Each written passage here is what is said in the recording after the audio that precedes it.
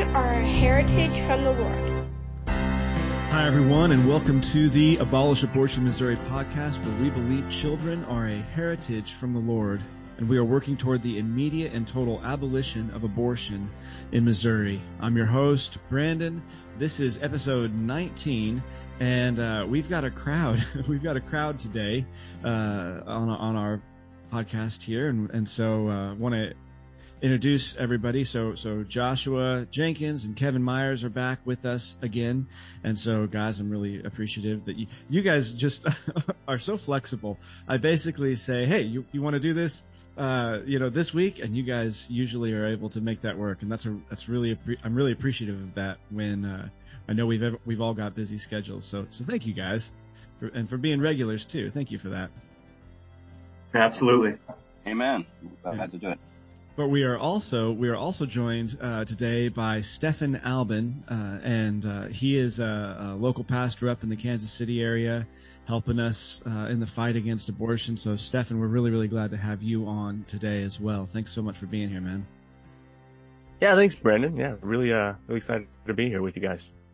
So one thing that go ahead. I was going to jump in and say real quick too, Stephen is also part of our pastors committee for Abolish Abortion Missouri. So that's right. Indeed. Yeah. So yeah, definitely helping us fight, and even doing so in an official capacity, which, this is a small thing. We're a small organization in a lot of ways still, but I tell you what, we are an organization dedicated to an incredibly hot button topic and issue. And even just serving on a pastoral committee for our organization can still paint a target on your back. So it takes a lot of guts to do that, and we really appreciate that. Anybody who is willing to do that, we really appreciate. So you too, Stephen, for sure. Man. What I'd like to do, well, first, actually, let me back up. So, Stephen, introduce yourself. Tell us a little bit about you. A little bit even of just what you were sharing before we got started here. Sure. Definitely. Yeah. So like you said, I'm a pastor here in the Kansas City, Missouri area. I pastor Strasburg Baptist Church in Strasburg, Missouri. I live here with my wife, Rebecca, and our 4 kids. And I went to Midwestern, so up in Kansas City for seminary. And I got involved with Abolish Abortion Missouri 2 or 3 years ago when I ran into Wes Scroggins. I think he was at the Southern Baptist Convention, and ran into him at a few other places. And he got me plugged in here and involved, and really excited to be part of this. I think it's an important topic, an important issue that all Christians need to be informed on and need to be speaking into. Absolutely. And remind me, you were saying something about how you didn't know that there was such a thing as a difference between pro-life and abolition. You've just always been an abolitionist. Talk a little bit about like how you ended up realizing that there's this kind of unfortunate divide. Sure. I think like a lot of Christians, I just assumed that the pro-life movement was genuine, was solid it was genuine. Yeah, they understood the issues at hand and understood that the life in the womb is a fully human life from conception. And some of the more recent developments within the pro-life movement seems to suggest something different. The idea that there are not equal protections for the unborn, that there should be some other standard for them. That was a surprise for me. And I'd say, again, this probably around the time when I ran into Wes, which was providential. But 2-3 years ago, finding out that there were Christians that thought that it wasn't part of the legal, or it shouldn't be part of the legal code, that mothers or fathers who are willingly partaking in the murder of their children shouldn't be convicted for murder, right? So, that was a shock to me. And as the bifurcation began within the pro-life movement, it seemed natural to me to be on the side of abolition. Absolutely. Yeah. Well, it seems so straightforward and plain, and yet we find ourselves constantly getting pushback, and then just every time, in spite of the fact that we've seen this so many times, every time I'm still staggered that there's pushback on what should be so basic and so simple matters of holiness and justice and inequality, things like that. So, yeah, I'm with you, man. It was similar. a similar thing for me, where it was this disenfranchisement with the pro-life world, because come to find out, it had never been, or at least for so long, it had not been what I believed it was. And pro-life politicians were not working toward what I believed they were working toward, and it really left me kind of disenfranchised. And was so grateful here in Missouri to find AAMO as well, and to be able to be involved in my little ways that I am as well. So what I'd like to do then today, all of you guys are pastors, and something that we talk about a lot at AAMO is that it is pastors who are charged with the education and discipleship of local churches. And so if we see a failure of church members to understand abolition, then while we can hold each person individually accountable, amen and amen, we also have to turn to the pastors and say, why is this like this? Why have we had this state of affairs that's risen up where we have so many people who don't understand these principles? And so I wanted to talk today about how to disciple our people in general, but especially how do we as pastors disciple people in our churches with the principles of abolition. I've shared this one other time on this podcast. I served as a pastor at another church for a while, and was pretty unceremoniously fired. And one of the biggest reasons listed for why I was being fired was because of my stand on abortion and abolition. It was shocking to me that had happened, and it kind of came out of left field when that happened. And I've spent so much time looking back and saying, what could I have done differently? How could I have done a better job? Did I fail in some way? Was I overly harsh? Was I just not bold enough? And I don't want to automatically think that because I got fired, it must mean I did something right, in that tragic situation. Just as I don't want to automatically assume I did something wrong, because we do know that sometimes, guys are going to stand up for the truth, and they're going to get hated for it. So as I have that kind of in my background, what are some things that you guys have experienced or put into practice, or things that you've seen that have been successful in pastoral ministry and teaching and discipling about abolition? That's really what I want to talk about. And I'd like to just basically ask you guys to just riff on that for a while. I'd like to hear what each of you guys have done, what's worked, what hasn't, and try to share that wisdom in a way that we can then give to any listener, not just other pastors. Well, I would say I'll go ahead and start and say that at our church, where Brandon and I both are pastors at together, Hope Baptist Church, we're just very blessed with a group of guys. Most all the men of our church are very theologically sound, or at least very much involved in having rich theological discussions. And so I think one of the things that has benefited our church in this area is just the fact that so many of these issues, like the issue of abolition and how to deal with abortion and things, gets just hammered out in hours of guys just talking and debating each other and arguing and going back to the scriptures and things like that. And so whenever I was first becoming an abolitionist and realizing that there is this other position than the general pro-life position, it was the Babies Are Murdered Here documentary that I watched years ago. And we had very early on we showed that film to our church at outside of our church worship. And there's some other things I think we did as well, but there was lots of conversations, and that we continue to have over the months and years about the issue. And so I think it's really helpful. I think it's really helpful, or it has been for us, and I think it would be in other church settings, if you can create a church culture where the men are used to talking and debating with each other, over these issues, so that when it gets time to stand up and preach on these things, it's not like you're just out of left field hitting someone across the head with something they've never heard of, with a position they've never heard of. That helps because it makes people not feel blindsided if you've had many discussions previous to you standing up in the pulpit and preaching on it. So I think that's just one thing that we've really benefited from on a number of different issues at our church, but particularly this one. Amen.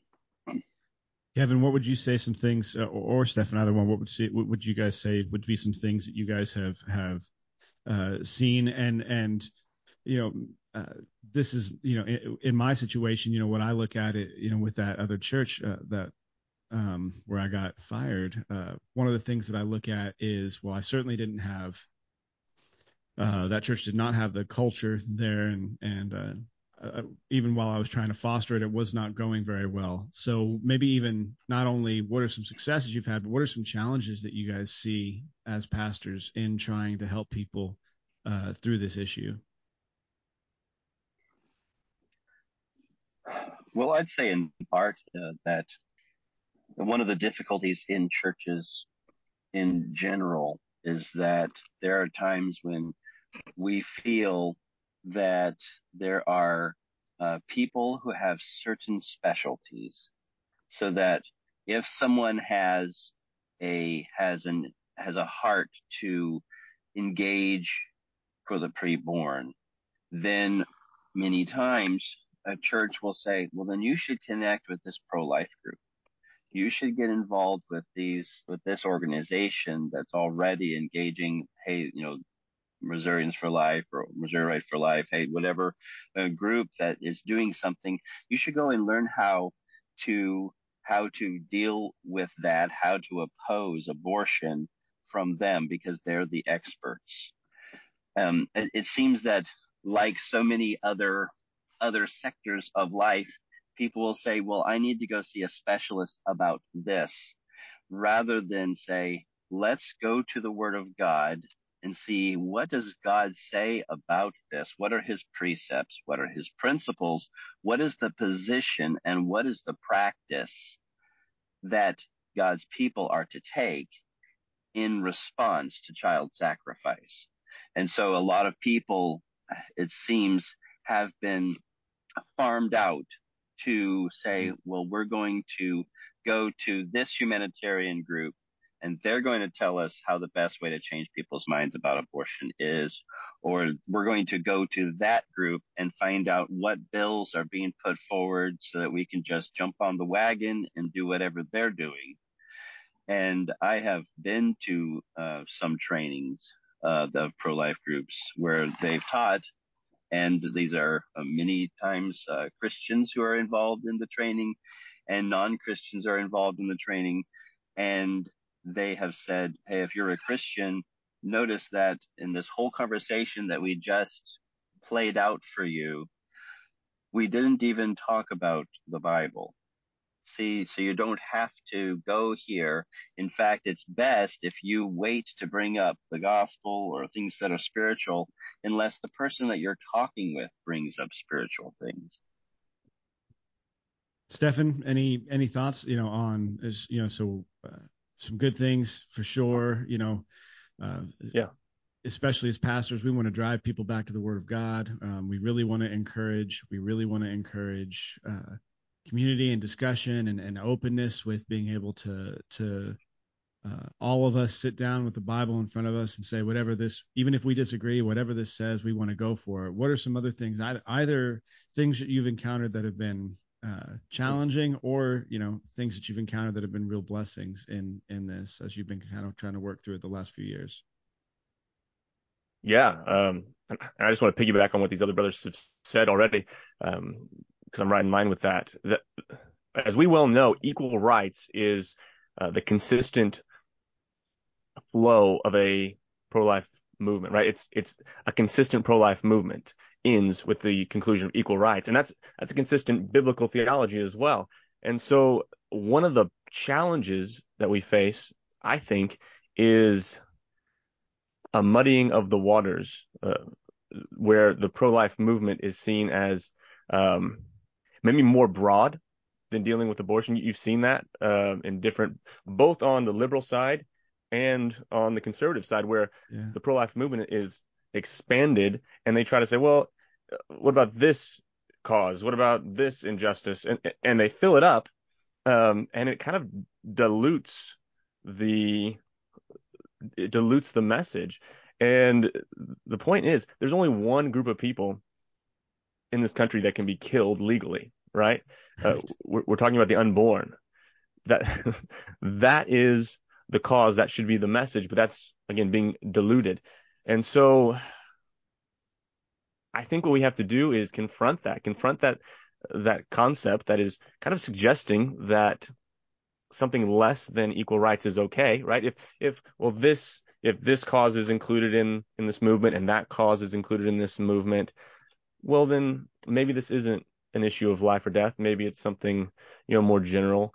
But no, we have to confront that, and we have to confront it with biblical truth, like Kevin was saying. Right? We have to use the scriptures to clarify our language, to clarify our movement. We have to define things. And so where the waters have been, in many cases, intentionally muddied, we need to draw our people back to consistency with the word and with what God has said on these issues. And so I just think biblical truth breaks through those kinds of things. So that's important, as Kevin was saying, going back to the scriptures to clarify our thinking. Absolutely. Yeah. So another thing that I think we're touching on, and I'd love to know what you guys think about this. Some of this comes down to the nature of both our preaching ministry as pastors and what we might call our in the trenches, right? In the trenches ministry, the stuff that happens Monday to Saturday, or Sundays at 1, all the way to the next Sunday at 9 a.m. or whatever.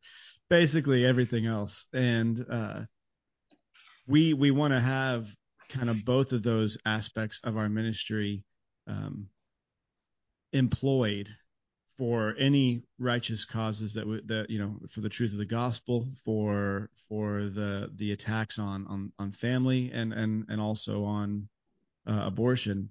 And I think I'd be interested to know what you all think. I think we're kind of moving past at least a large swath of this more conservative evangelical side of the Christian world. We're moving kind of past like I grew up hearing, we can't get political. We can't call out the evils of some tyrannical overreach in the government, like transgender surgery for minors. We can't call that out in the pulpit because we've then all of a sudden gotten political. And I think that a reclamation of the sufficiency of Scripture and its applicability to all of life, and the desire to have really word-centered applicational preaching has been a benefit, I would say, to overcoming some of that. So how do you guys try to, both kind of from your preaching ministry and from that in the trenches ministry, how do you guys try to address abortion and equal protection and the lack of justice, true justice in our society? How do you address those things in either of those mediums? Does the question make sense? Yeah. I think if I could butcher a Kuyper quote, it was Abraham Kuyper who said, "There's not one iota of creation that Christ does not scream mine." Right. Absolutely. And so as a pastor, for someone to tell me, hey, you cannot apply the word of God to this particular issue, I think is ridiculous, right? We have to apply all of Christ to all of life. We have to speak Amen. into issues, political, personal. I mean, we have to speak into all issues using the word of God because it applies to all of God, because everything belongs to God. Right. Amen. Yeah, and I would just say totally agree with that. And one practical way of how to go about it, and one thing that I've tried to do is we want to be expository preachers, And yet, if we only ever just preach without applying the word to what our people are dealing with in our day and age, then we're not we're being pretty cowardly or irrelevant or a number of other things. So I think for balance sake is we need to be expository preachers so that we're not being these hobby horse preachers that get up and just preach on a topic every week. But every time we preach the word of God, we have to then apply it to our present day and the things our people are dealing with. And so just in your preaching, what I'm trying to say is just be clear on this is what the word of God says, and this is how the word of God applies to these 5 issues or these relevant issues that we're going through right now. So that would, I think, be a good way to be balanced and be faithful to God's word and yet not shying away from the things of today that need to be spoken to. Yeah, Yes, that's certainly. really good. Kevin, did you have something on that as well? Sure. So, for instance, I'm preaching through Ephesians right now, and I've come up to Ephesians 5, 9, and 10, and it's speaking about we were sometimes darkness, but now are we light in the Lord. We are to walk as children of light in verse 8, and now we're going into verse 10, which is proving what is acceptable unto the Lord. And so it behooves us as children of light to be proving, evaluating, and identifying what is acceptable to God, and that is in every area of life. And so to take that and say, if we took a pro-life bill and we see what does it say about the preborn? Well, how does it treat the preborn? How does it treat the murder of the preborn? Would this bill be acceptable unto the Lord? And then going into the next verse, it says, have no fellowship with the unfruitful works of darkness, but rather reprove them, expose that, shine light on those unfruitful works to say, no, this is an iniquitous decree. And Christians are to be going by what is acceptable to God, not by what is thought attainable by man, not by what is gotten the approval of the pro-life professionals. And so we should weigh things out. And then as we're going through the scriptures, there are going to be things that, like Joshua is saying, will have applications to what we are facing today in our society, and bring the truth into conflict with the culture of death and with the culture of compromise. And so there are God's word is profitable for doctrine, for reproof, for correction, for instruction in righteousness, and we can wield the word in this day. So we yield to it, and then we wield it in our present day, in this generation. And so when we take a look at the abomination of abortion, how do we deal with this? Well, let's make sure that while we're doing this, that we're not just doing what some groups are going to say, yeah, this is the right way to do it, or this is going to do something, but rather say, let's do what is acceptable unto the Lord, so that when we turn to God and say, this is what we're doing, establish thou the work of our hands, we're not saying, hey, Lord, we're lifting up our hands for you to bless what we're seeking to do, and yet have God say, your hands are full of blood. I can't bless that. That's really good. And I don't I don't know if you came up with that, yield to the word and then wield the word, but I'm going to steal that. As far as I know, I have, but go ahead and use it. Freely I receive, freely I give. Yeah, absolutely. Yeah, I'm stealing that because that's very, very good. Everything that's been said so far, I felt like could be summarized, and we want to create a culture in our churches, and so then downstream from that, every abolitionist should want to create a culture in their friendships and the discipleship relationships of yielding to the word and then wielding it. Yeah, and that's really, really good, and that kind of encapsulates a lot of it. So I think another piece of this too, when we're talking about getting in the trenches, building this culture of yielding and wielding, building a culture of just especially men who will get together and work through these things, groups of people who will get together and work through these things, try to think deeply about them. One thing that is also tangential to all this is just that I think pastors have to teach political theory. That's something that again has been kind of fallen by the wayside. But if you guys have all kind of hinted at that Martin Luther quote, if we speak to all the evils except for the ones of our day, we've failed. Well, we're in a Rex Lex society, and that's where we've been for so long. And it is the biggest evil of our day. It's just the government overreach and tyranny that's now, with abortion, and then getting even worse with the way that they're willing to mutilate our children, without our consent, even at times. All of these egregious things that are happening, taking it, just further and further and further. I really think that another piece of how we pastorally work people through or walk people through abolition is to try to help them get a robust understanding of what the Bible says about politics and government role and jurisdiction and things like that. Are those things that you guys try to work through and touch on in your churches? Yeah, absolutely. I think that there is a lack of understanding in many of these issues, politics being one of them, culture building, those sorts of things. That wasn't always the case, right? There was a time when Christians were solid on this, right? They were the central voices speaking into this. And so we need to stop being complacent as the church, and we need to start teaching what God has said about these things. And so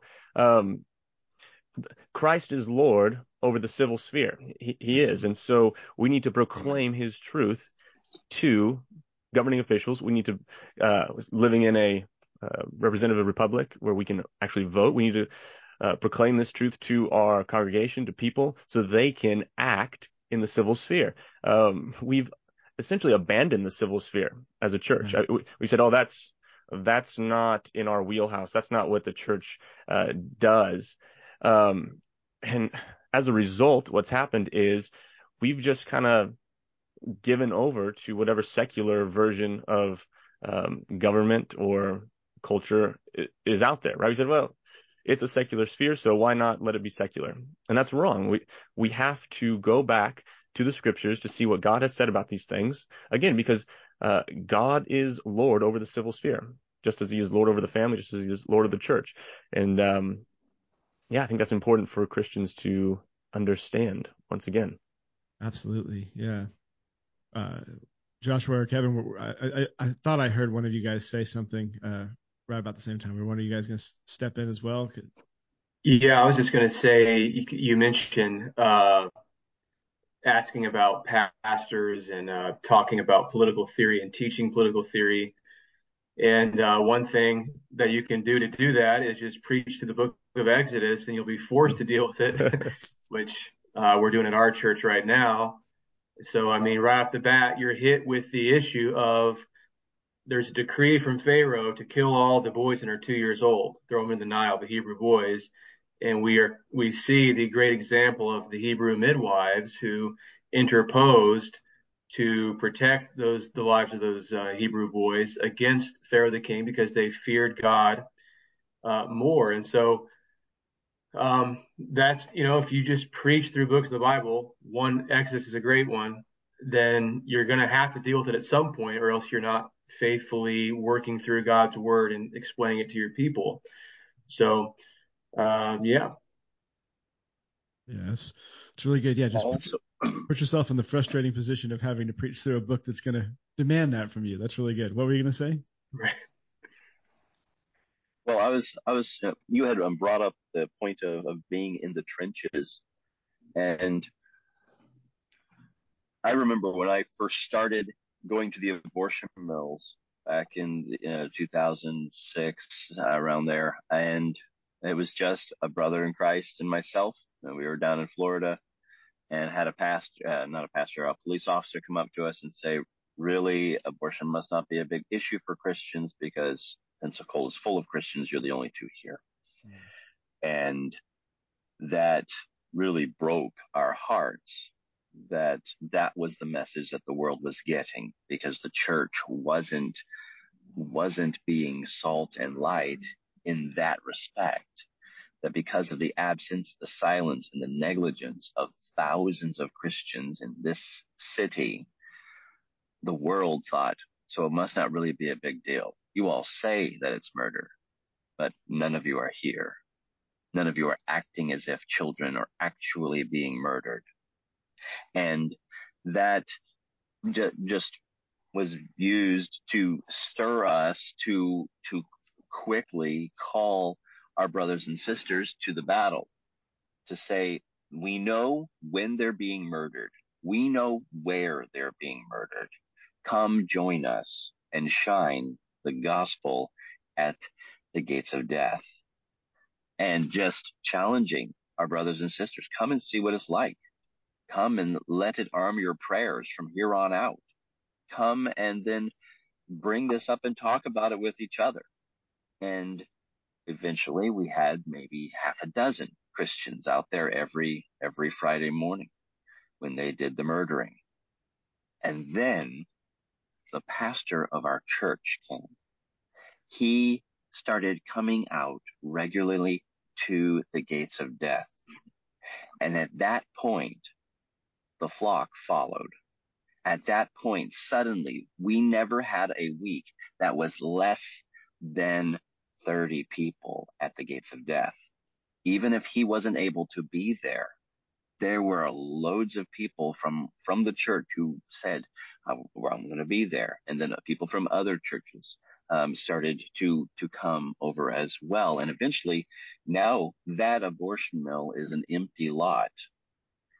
And so I see that when the pastor didn't just say, you know what, Kevin, that's a good thing to do. I'm glad that you're going out there. But when he actually went himself, then that practically led the people in seeing and saying, yes, this is worth doing. This is worth being active in. And it led the body to those final lines. And so I would really encourage pastors to not just preach about abolition, because that is needed and necessary, but then to yourself go to the gates and see what is going on. Open thy mouth for the dumb, and the cause of all such as are pointed to destruction. And then when you actually are speaking to the sheep, you will have been there. You will have seen the women go in. You will have been at the place where children are sacrificed, calling out to those who are in rebellion against God, be ye reconciled to God. There's something about actually going there that bestirs the heart, and then says, instead of telling people it would be a good thing to go, if you feel led to go, then, just go. And most pastors don't even do that. Most pastors don't recommend abortion mill ministry. They don't even think about it. It's not even on the radar. It wasn't on mine before I was challenged to go by my brother in Christ. And so, but for pastors to actually go themselves and then say, hey, I was out there this week. This is what it was like. And then encourage the brothers and sisters to, hey, let's take a time and you can go out with us. That kind of invitation is going to be much more powerful than telling people that, hey, Christians should be going out and doing this, because you're actually doing it yourself. I remember someone coming up to me and saying, hey, I keep telling people, that fellow Christians, that they should be going out there. And I said, have you been out there? And he said, no. And I said, why don't you go yourself and then invite people to come with you, rather than telling them to do something that you have never done? that there's something practical about actually putting into practice what we want other people to do. And so that is another thing in the trenches, to actually say, where is it happening? Is it happening in my area? It's happening. Is it happening, where I can go? Maybe not every day, maybe not every week, but can I get over there and make time to see the place of death, to sit where they sit, to stand and open my mouth? That is another way that a pastor can really impact the body, and then say, hey, I'm just going to let you know, I'm going out this Saturday of a month, or on this weekday of a month. If anyone is free, come with me. And then you can share what it's like. This is a battle. When you stand and shine light, there will be people who will hate the light and love, because they love the darkness, because their deeds are evil. And then, so there's that whole other area. It's not just in the political sphere of what laws are we to be calling for, but if there's a gate of death nearby, let us also take the gospel right there, not only at the state house, but also at the slaughterhouse, and then in the streets in between. Because in our communities, even where there aren't any abortion mills, people are murdering their children. They're going to CVS and Walgreens. They're going out of state. And so if we bring the truth to bear in our society, bring it to the open air, finding ways in which to be able to engage with people, then we can trust the Lord to use that and bring forth fruit as he sees fit. So those are just a few of the ways that in the trenches, we as pastors can lay the foundation and lead the flock in the fight. Yeah, that's really, really good. We have to lead from the front, right? We have to lead from the front, and so that is huge. I have one more question that I just want us to touch on briefly, but before I do that, so if I was going to sum up some of the principles we've laid out here, maybe we say, work, and this is something pastors should do, and then we can even say this is something everybody could do. Work to create a culture in your discipleship relationships, whatever they might be, where debate and discussion surrounding the word is a good thing, where skin learns to be thick, so that you can dive into these things and work through them. Definitely that policy of trying to help people learn to yield to the word and then to wield it. Teaching, not being afraid of teaching on the evils of the day, and teaching robust biblical worldviews that include all institutions, including the government, and then leading from the front. I think those are all really good things. Anything else on that? I'm gonna shift gears a little bit here right at the end with one more question. But anything else on this that you guys would want to add to real fast? I would just want to add to the element of pastoral prayer in the worship service. Many modern churches have gotten away from that, where you have a actual time of pastoral prayer in the service. But if your church has that is a great opportune time to, as you're praying, pray specifically about whatever number of issues that you do, but include this in it, at least at times, asking God to protect the innocent, to protect the unborn children, asking God to stop the hands of the wicked as they reach out to do evil, and make use of things like the imprecatory prayers we have in the Psalms and apply them to those who would seek to take innocent life and things like that. And that could be and is a very powerful thing, I think, when pastors do that, and the congregation is hearing how the pastor is praying. Yeah, for sure. Definitely. Stephen, was there anything that you wanted to add before I kind of switch gears? No big if not, but I mean, there's been a lot of good stuff that you guys have shared here. Yeah. Man, I just want to hammer that point where if a pastor isn't clear on these issues, then the congregation isn't going to be clear on it. And so the pastor needs to get in the word and wrestle with these issues and come out on the other end clear, so he can then lead his flock in that way. And I think what many pastors will find, I know pastoral life is busy, but I think what many pastors will find is it doesn't take long. It doesn't take a lot of time in the Word just to find out answers to many of the core questions that the abolition movement is bringing up. Like human life starts at conception, fully, right? Fully human from conception. Or that the abortion mill is the same as the abortion pill, right? It ends in the same thing. Right. Murder is the end product of that. So Right. just get in the Word and make sure, if you're a pastor, that you're clear on these things so you can lead your flock. Absolutely. And also just be aware, as pastors, as those who are going into this area, that those who do this become marked by the enemy. I know of pastors who have gone into standing against abortion publicly, standing against abortion at the abortion mills, standing against abortion, engaging for legislation, who have had have had suffering. And God says, "Yea, and all who live godly in Christ Jesus shall suffer persecution," and so we should be ready. And as those in the host of the Lord, we should not be surprised that there are adversaries, and that we are to be ready to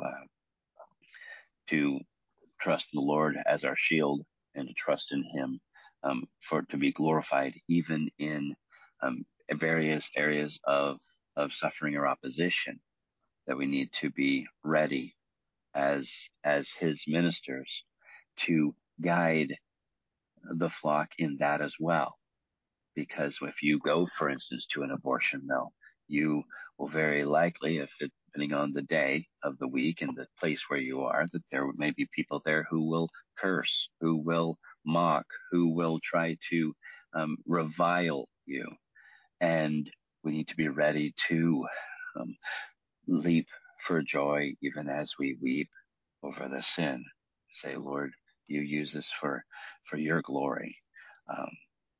And be willing to be called all sorts of stigmas for the truth of the Lord. And so we need to not shy away from that. I know of one brother who is a pastor who told me, I saw the struggles that another pastor had when we were both at this church, and there were struggles that came, attacks that came, and I really don't want to bring that into my flock. And so to avoid the attacks that I know will happen, I'm not going to engage in that area. And that was a hard thing for me to hear that from a brother, and then to turn around and challenge him and say, does God say to not do what is right when there is going to be an attack? Does He say, oh, don't say what I say if the world will hate you? Because He tells us the world will hate us. He doesn't say, so keep your mouth shut. When it says in Amos that they hate him that rebuketh in the gate, that just a few verses later, it's telling them, establish justice in the gate, hate evil and love good, and seek justice, and all these things. Even though just a few minutes earlier, it was saying they will react, they will hate. And so we just need to be ready that in some form is very likely, and have and be ready to guide the church, and trust the Lord, who is over all, to bless through it, and work even what others intend for evil for good. Yeah, that is so good, and that actually kind of segues into this last question that I have for you guys. So I'm imagining that there are some people who are listening, and they're hearing this, and then they're thinking, I wish I had a pastor who was standing up, and I wish I had a pastor who was an abolitionist, and I don't. And that could be a frustrating place for a lot of people as well, to be a church member and not in a position of authority or leadership, to be able to kind of turn this ship, at a church. So imagine for a moment, you're a pastor, you're not an abolitionist, and your church member comes to you and wants to bring this to you and wants to encourage you to become this pastor. How, what would you give? What kind of advice would you give to a church member who's listening right now, who wishes they had a pastor who was standing up for abolition, and they're not? How would you advise them and give them counsel to go to their pastor? Because we want to respect the office. We want to be, elders are worthy of honor by virtue of their office, and so we want to respect that. But what are some things that you would say? This is how I would respond well, or this is what I would be hoping would happen, and this is how I would best be able to be swayed, or whatever. Those types of questions. Real fast for like 4 or 5 minutes. Just what are some basic principles you might give people for that? Well, I mean, so I guess the first thing to consider is that your pastor gets emails and texts all the time about various issues. And it's something that he has to work through. Sometimes it takes a little bit, but yeah, if you're just encouraging, if you just bring up the texts that are applicable, maybe give him some literature that he can work through. Um, yeah, just lead him in that direction. Don't let maybe his inaction in this area prohibit you from taking action, and then judge. Okay, what is his opposition? I don't know. I think there's different levels of opposition maybe in that case, where maybe he just, again, he hasn't looked into the issue enough. Maybe he's involved in other things that are taking most of his time, but there may be a time when his exegetical conclusion is wrong, is like very wrong, and he's not standing for life. And in that case, I guess you would have to consider whether or not you should change churches. I mean, I don't say that lightly. I mean, I think that is a heavy thing to consider, but I think the first steps are just go to him, and with gentleness and kindness and appreciation, just explain the issue to him.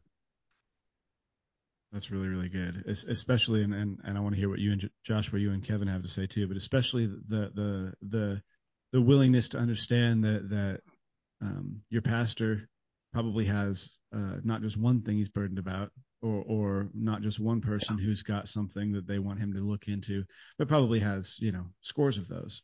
And so, remembering that. Even if he's open to it, even if he's open to abolition, even if he's open to reading and studying, that he might have a bunch of other things that he has to get through first before he can do that. That's a really good way to be gracious to your pastor and still try to pastor your pastor. I like that a lot. Yeah. Anything, Joshua or Kevin, that you would add to that? No, I think that's really good. I don't think there's really much to add, but just to say that along with what you're talking about, just requires patience. And so just be patient with him because of those things you guys said. I think was really good. Yeah, I would certainly encourage long suffering and just be the person who is speaking the truth, bringing things out, not being just waiting for someone else to bring up the conversation. I try to be ready to share what is the biblical view on this at the drop of a hat, and sometimes I'll drop the hat myself and bring up those things, and just share, because it's good for elders, for pastors to know what is what's going on in the hearts of the flock, and the ministry that we engage in. When I first started coming in after being married and was coming into a church in a new area that I had known for many years, and coming back in, and there was not an abortion ministry. There was not that there was pro-life, but not really active. And this was before the abolition movement was really reignited in regards to abortion. And I told my wife, well, our church does have a ministry for the preborn because we're part of this church and we are at the gates of death. Right. And so instead of just throwing it off on them and buzzing out, we're going ourselves as Christians, and we were part of that body.